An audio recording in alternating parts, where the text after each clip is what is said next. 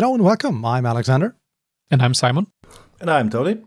We are Knee Deep in Tech, covering the latest from the IT industry with a specific focus on Microsoft and how to get actual value from technology.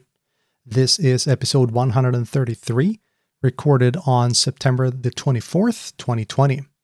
You will be able to find this and our previous episodes on kneedeepintech.com, iTunes, Spotify, and on most podcasting platforms. Gentlemen, it is Ignite. It is. Or rather has been. It's pretty much ended by now, right? That's true. This is going out on Monday, and that means, gentlemen, it was Ignite. And I actually believe that Tony were right even at the time of recording, because I just received the end of Ignite survey.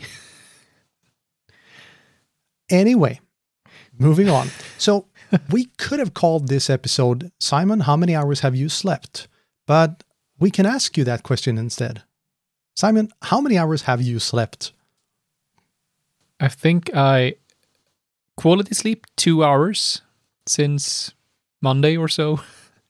No, in all fairness, I think I have slept like 14 hours since Sunday. And this morning I started off at 4 a.m. doing 3 straight sessions as an expert at 3 different Ignite sessions. So it's I'm currently navigating between painting walls, tearing down a roof, being an expert, and eating cookies. And you really see your career moving towards the cookies, I suppose. Can you make a career out of eating cookies? Because I would sign up for that. Well, you are the unofficial cookie monster. Unofficial. Damn it, Simon. Yeah. So, but that's what I've been doing. Yeah, you've been very, very active. I've not been active this year. We both spoke at Ignite last year, and that was absolutely fantastic. But this year, I sent in a few things, but I wasn't picked, and I didn't get picked as an expert either. But it's at the same time, it is a huge event, and I think it's going to be more people attending Ignite than last year. But at the same time, the number of people involved as speakers and experts is lower. So, it's different. I'll tell you that. And I don't know how much of the numbers and so on that are actually official or not under NDA, so I won't comment on any numbers at all. But as you say, some numbers are lower than expected, some numbers are higher than expected, but it's definitely a different kind of conference. I'm pretty sure, actually, that those numbers will most likely be published the coming days. They always do. Oh, I'm sure they're going to be published. The question is, how sure can you be of the numbers? What designates an attendance? Did they just log in, look for 2 seconds? Did that count? So that's why data quality is difficult, to say the least, in one of these things. And I also think that you kind of hit the nail on the head again with this is different. Is it better or is it worse? I think that is asking the wrong questions. This is different. Would I prefer to be in person? Oh, heck yes. Do I see some definite benefits from getting the on-demand stuff? Sure. So I think we're going to be able to talk about this for years. Yeah. Should we start by our experience of the conference, the little we have been experiencing it, and then talk about the news? Yeah, let's do that. So what's your take on it, guys? So I would say that it's very well organized. Like it's complete madness in the back end, but everything works out. Everyone is really dedicated and everyone does their utmost to make it a great event. I find the platform to be good, and I really like these Ask the Expert sessions because take the session, the last one I did now with the Windows Virtual Desktop, we were, say, 15 people answering questions, and we had way over 100 questions in 30 minutes. And that kind of interaction is really, really hard to get at a physical event. So I think that combination could be quite interesting for upcoming physical events. Imagine if you would do a session on stage and people were able to ask questions in a chat app, and a number of other SMEs could simultaneously, while doing the session, answer those questions. And then the speakers on stage could take a selected questions and answer them in the end. So I think the interaction has actually been rather good. But like we have said, I don't know how many times, it's not the same. And I do so miss being at Ignite. I didn't think I would actually miss it this much, but I do miss it. I do miss the people. I do miss the craziness going on and everything in between sessions and just the feeling. Because this is, to me, and I'm sorry to say it, and I may be bumped from the MVP program for this is just another conference. Yeah, I can wholeheartedly agree with that.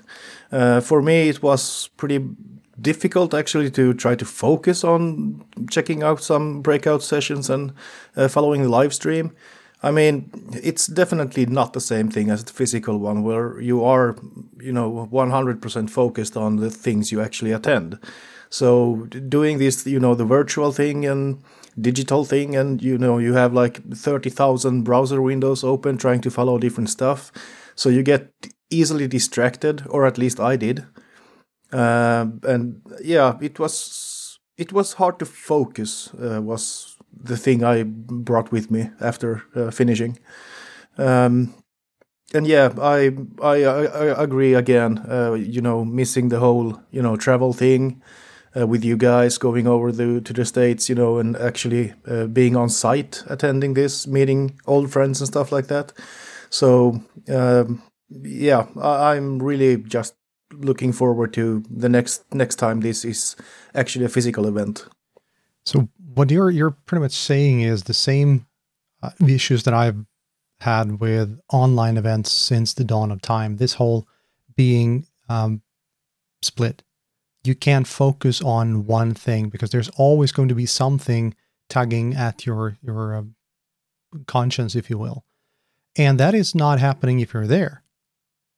Because you're there, you're physically there, and you're in a room, and you're doing one thing. So in that case, focusing is easier. And then, as Simon said, the whole meeting people. This has been really hard for me. This Ignite, because Ignite and larger conferences, past Summit before that, has always been this thing that I was looking forward to and really getting energy from. I was always dead tired when I came home, but I was filled with very positive energy. And having those memories and seeing Ignite as a pale shell of what it can be, I know in my mind what it could have been. That was much harder for me to handle than I thought. So it's a bittersweet experience. And I mean, the news that we're going to be talking about in a bit, they were phenomenal. There's so many interesting things, but it just still leaves a very sour taste in my mouth. And as Simon said, people have been working their collective asses off to pull this off. And holy cow, the production was phenomenal. But it's not the same. And I would add two things. First one, like you said, there are some amazing announcements, but it's how they are announced that really differs. We are not sitting there at a session, watching it, hearing and seeing the excitement of the team. So it's still the same news, and it's great and amazing news, but it's how they are delivered that takes a bit of the gist out of it. And the second thing, and this is on a very personal note, and feel free to say if I'm completely wrong, but I feel that in some ways, when I've been at Ignite, that's been an opportunity for me to be Simon, the IT pro, really make being me on a completely new level, since I can only be in my work role and do everything there. So to me, this is a bit of me that I possibly can't be at all without Ignite. Yeah, but let's not forget, guys, we have actually booked the happy hour for this weekend with our US friends, so that should be fun. Something I'm looking forward to very much. Absolutely. Definitely. Just need to select the beer.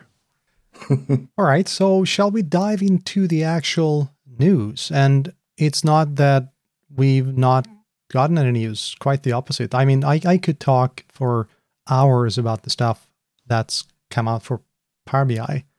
And for the sake of you guys, I can go last this time.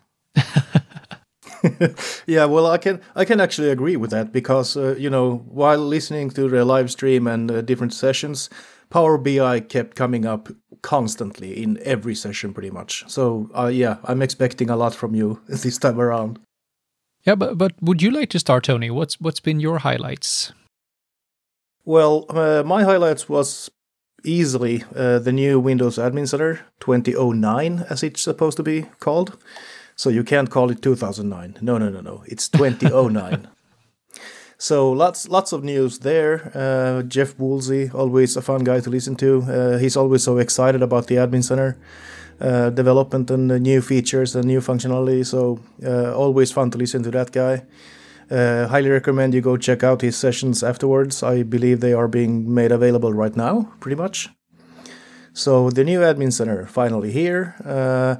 Also, actually, I believe they announced that the Windows Admin Center will be available in the Azure portal as well.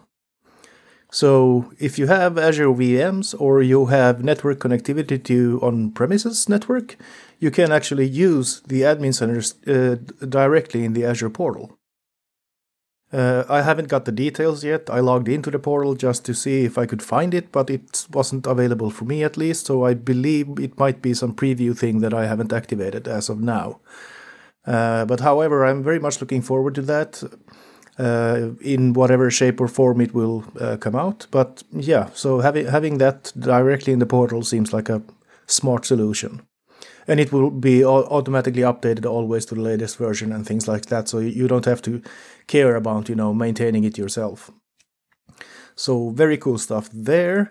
Also, PowerShell 7 has been, I suppose, officially announced or something. It was, I believe, available earlier in the summer. I think we had it on the show even before.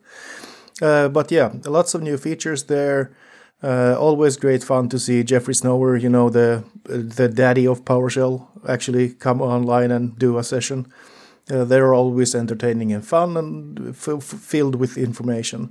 So PowerShell 7, I think the highlights there this time around was pretty much the compatibility with, Mac OS, Linux, and pretty much every platform you can think of. So PowerShell 7 is available on all those. And they actually did like a live demo thing where Snower was using Windows and his colleague was using a Mac computer, and they were comparing, commandlets and what Windows can do and what Mac can do, and if there's any differences and things like that. So that was very entertaining, very informative. Again, I recommend you go watch that session afterwards. It is available already now. And probably finally, just to sum up, the Windows Terminal.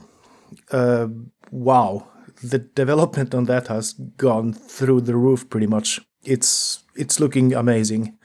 They were using that to demo the PowerShell 7 stuff as well. But you can use it for so much more, and multiple tabs, multi-window. It looks amazing. I can't wait to install that on pretty much all the machines that I ever log on to. So I suppose that's it from me at this time. I might get back to you next week or something, but yeah, that's the one I had the key focus on this week. So would you say that Jeffrey Snower is posh Spice? I can't even deal with you right now. Alexander, Google Spice Girls and you will understand. Young man. Yeah, I thought that you were too old to notice by that time. Moving on. Yeah, so I'm actually, since I looked up a few of the things you mentioned, Tony, Admin Center in the Azure portal is just amazing. So could any one of you tell me when should I use Azure Arc and when should I use Windows Admin Center? Is it correct to say that Admin Center is for managing the services running inside of the VMs and Azure Arc being managing the infrastructure and the servers as such? I think there is a correlation there. So Admin Center for everything running inside the OS, pretty much. You can do performance measuring, install roles, uninstall roles, configure stuff. Pretty much everything in regards to that. You can also connect to Azure, of course, to Azure services very easily using Windows Admin Center. So Arc, I suppose, is more for the infrastructure part of things, as far as I know. And this is interesting because Arc tends to come up in our discussions, and none of us is really into Arc. I think we need to find someone who knows all the aspects of Arc and have a frank discussion, because I'm really keen to get a grasp on the components and how they work. Yeah, absolutely. The minute details, actually. What does it actually do, and what is it capable of? So I absolutely agree, because I remember Arc being like the major thing at last year's Ignite, pretty much. Like everyone got really excited when they spoke about it, but since then I haven't really heard much. There's been a lot of talk about Arc, especially Arc from the data perspective, and it is slowly taking over the world, if you will. So we definitely need to find someone. Absolutely. And I've read up on a couple of the other Azure news, and one thing I really enjoyed were that you can now use Azure Hybrid benefits for your Red Hat and SUSE licenses. That's quite interesting. So if you have purchased SUSE or Red Hat licenses on-prem, you can now, by migrating to Azure, leverage those in the same way as hybrid benefits for Windows Server. Is how I interpret the news item. Cool. And a bunch of other really cool things. But we will have, it's only like 400 news in the Book of News, so we'll have a couple of episodes to walk them through. You mean the Book of Ignite? Is it Ignite 2020 Book of News is the URL at least. Oh, okay. Yeah, I saw that. It was a humongous article. Yeah. Let's start with Microsoft Endpoint Manager. One thing that is really cool is the Microsoft Tunnel. So Tony, of course, is a huge fan of direct access, always on VPN and such, and have been working quite a lot with that. Microsoft Tunnel is the equivalent of always on VPN, but for iOS and Android. So it's a first-party VPN solution for iOS and Android integrated with Microsoft Intune. So for your iOS and Android devices that requires connectivity to your on-prem resources, there you have Microsoft Tunnel. So that's quite interesting and really enables some additional scenarios where you have on-prem server-side applications, I would say, that you connect to with a mobile app, which you can't publish using Azure AD Application Proxy. We also, and this will be interesting since I will be speaking at the Jamf event next week, as will my friend Brad. During Ignite, Microsoft announced that they can now provide, and I quote, a first-class management experience on the Mac OS. So they have added a number of capabilities to deploy scripts, new enrollment experiences, app lifecycle management and such to Mac OS. So it will be really interesting to hear what they have collaborated with Jamf on during next week, since my session at JNUC is about the partnership between Jamf and Microsoft. So we'll see how off I am after the news had been released, but that's really cool. We also will be getting Microsoft Edge on Linux and with some new security capabilities. And this is quite interesting as well. We have talked about Windows 10 on ARM for quite a while. Microsoft is now extending Windows Aperture to apps running on ARM64. So if you have a native app that runs on Win32 today, and you move that to an ARM-based Windows device, Microsoft will help you to get that app to run on the ARM platform without extra cost. Very nice. And speaking of your personal friend Brad Anderson, I actually did watch the live stream of Brad and Panos having a discussion like between two friends, pretty much. They talked about this new Edge functionality, and I think Brad got like a challenge from Panos to mention three most important great features of the new Edge browser. And one of them was actually pretty interesting, which I didn't know, and that was the search feature. So when you type in something in the browser's search window, it will actually, of course, do a internet search, but it will also do a intranet search at the same time. So it will search both company data and internet for the thing that you're searching for. So that seemed pretty cool to me. And also, of course, it's a very welcome thing that it is being made available to Linux users as well from now on moving forward.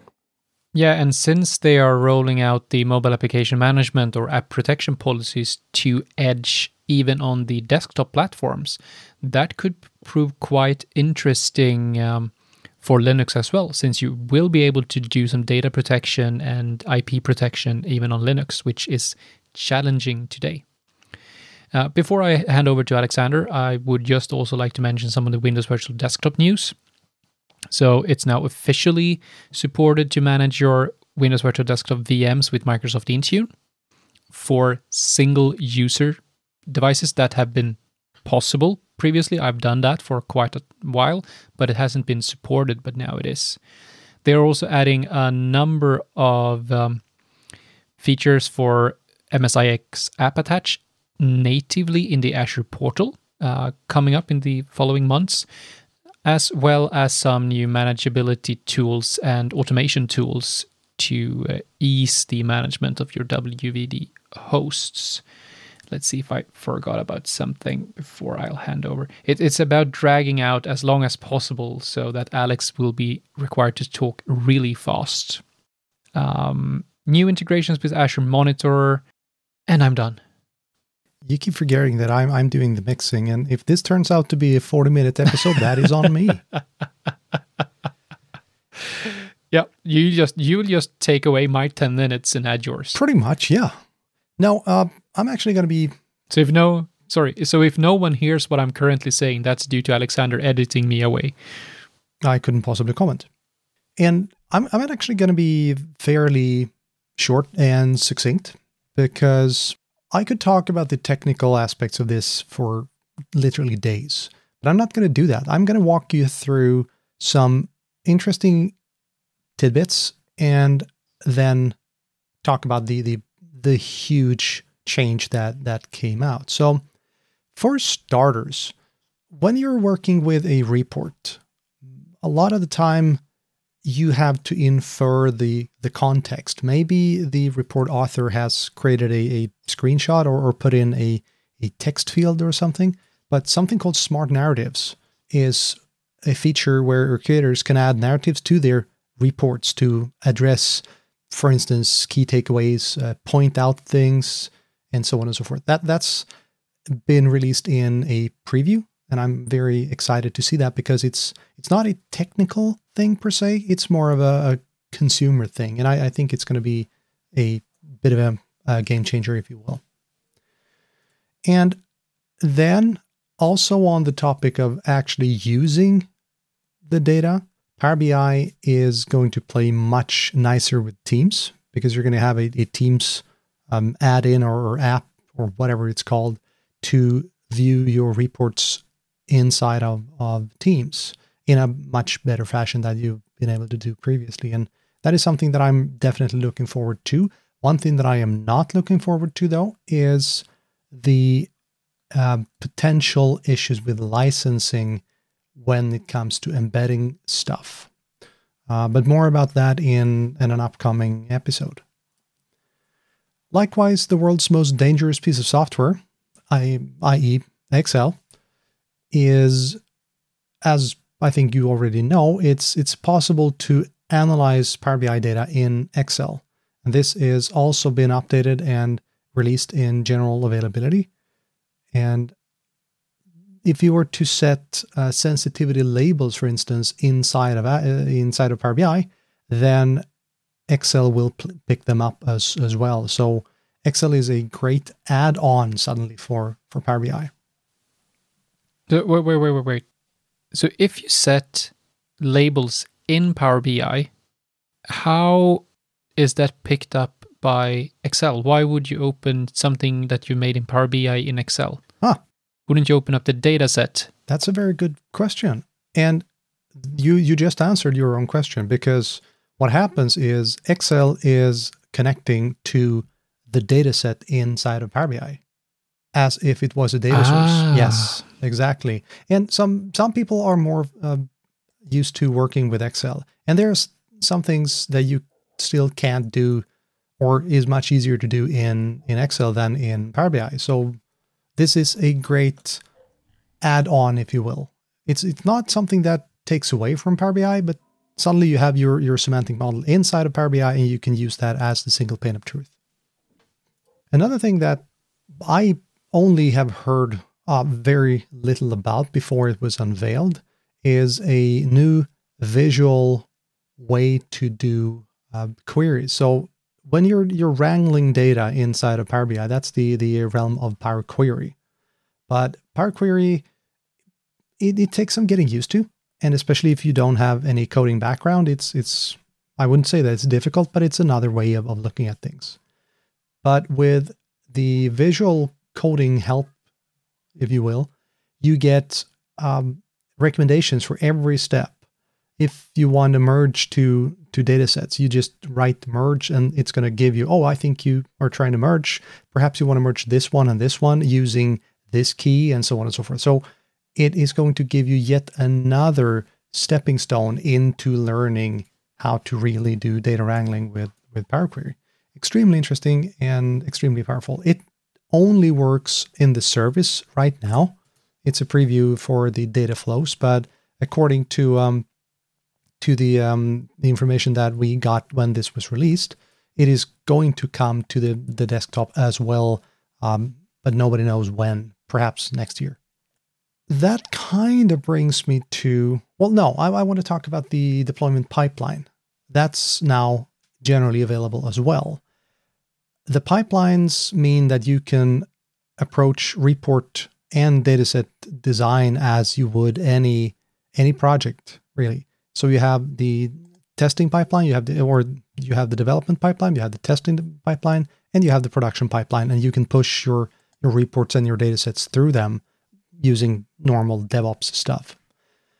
But the problem is, a lot of these amazing things inside of Power BI require the holy grail or the unicorn or the unachievable Power BI premium. The extremely expensive Power BI premium. It's always been a thorn in the side of small and medium businesses. It sucks, but it has been outside the realm of your financial strength. It's easy as that. And I mean, we have stuff like the XMLA endpoint, which sounds weird, but it means that you can hook into your Power BI stuff using a gazillion of third-party tools. And suddenly you can work with your data set and your data model just as if it was another software project. And that has huge implications. You have all the AI stuff. Nope, that's premium only. And you have large data sets. Nope, that's premium only, and so on and so forth. I can go on a lot about what you get with premium, and it's expensive. And I totally get that you want something, you pay for it. But premium per user is coming. This is so big. I said on Twitter the other day that we kind of bandied the word game changer all around a lot, but this is a game changer because suddenly it's now possible for companies to buy premium per user. And the only issue with premium per user is that we have no idea what it's going to be costing. Hopefully, it'll not break the bank. I mean, it needs to be cheaper. But how cheap? We don't know. And we don't really know when this will be available either because it's not even in a preview yet. But Microsoft has committed to doing this, and that is going to completely redraw the landscape for what you can do with a personal license for a tool like this. So premium per user is going to change everything going forward. Because remind us what's the cost, and where would you say that it makes sense for premium today? Premium is $5,000 per month for a P1. And a P1 comes with a few caveats. People still think that you can load a P1 up till the gills and it's just going to work, but that's not the case. And that's another interesting thing. Power BI Premium Gen 2 is also being teased, and that is 16 times the performance of a Power BI Premium, and then really lifts a lot of the implementation blockers. But to answer your question, you have a break-even around 550 Power BI Pro licenses if you're just looking at a price tag. And I've seen small companies, like companies with 30 people, they are still spending the bucks for Power BI Premium because they need the thing that Premium offers them. But for the most part, Premium is the realm of the truly enterprise customers. I know that my American friends do not agree, but I'm sorry, that's the case here in Europe. So it would be expected that it would end up being around couple of, let's say, a couple of $100 per user and year. Would it be that expensive? I have no idea. Because there must be, it's built on services, so it must have a startup cost somehow, if they don't share it across somehow.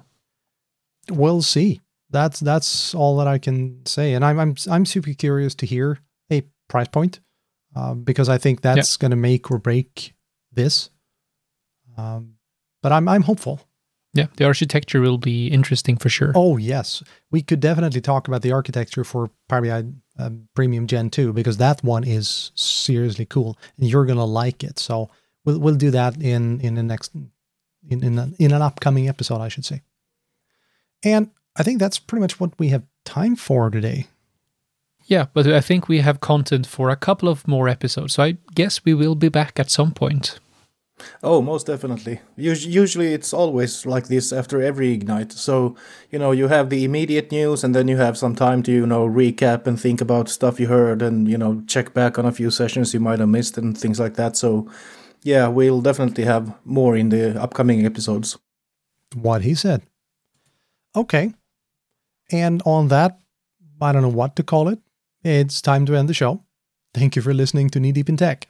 If you have any feedback, questions, or would like to be part of an episode, please reach out to us on social media or via email at podcast@kneedeepintech.com. We'll be back next week, and meanwhile, take care. Bye. Bye. Bye now. Damn it, Simon.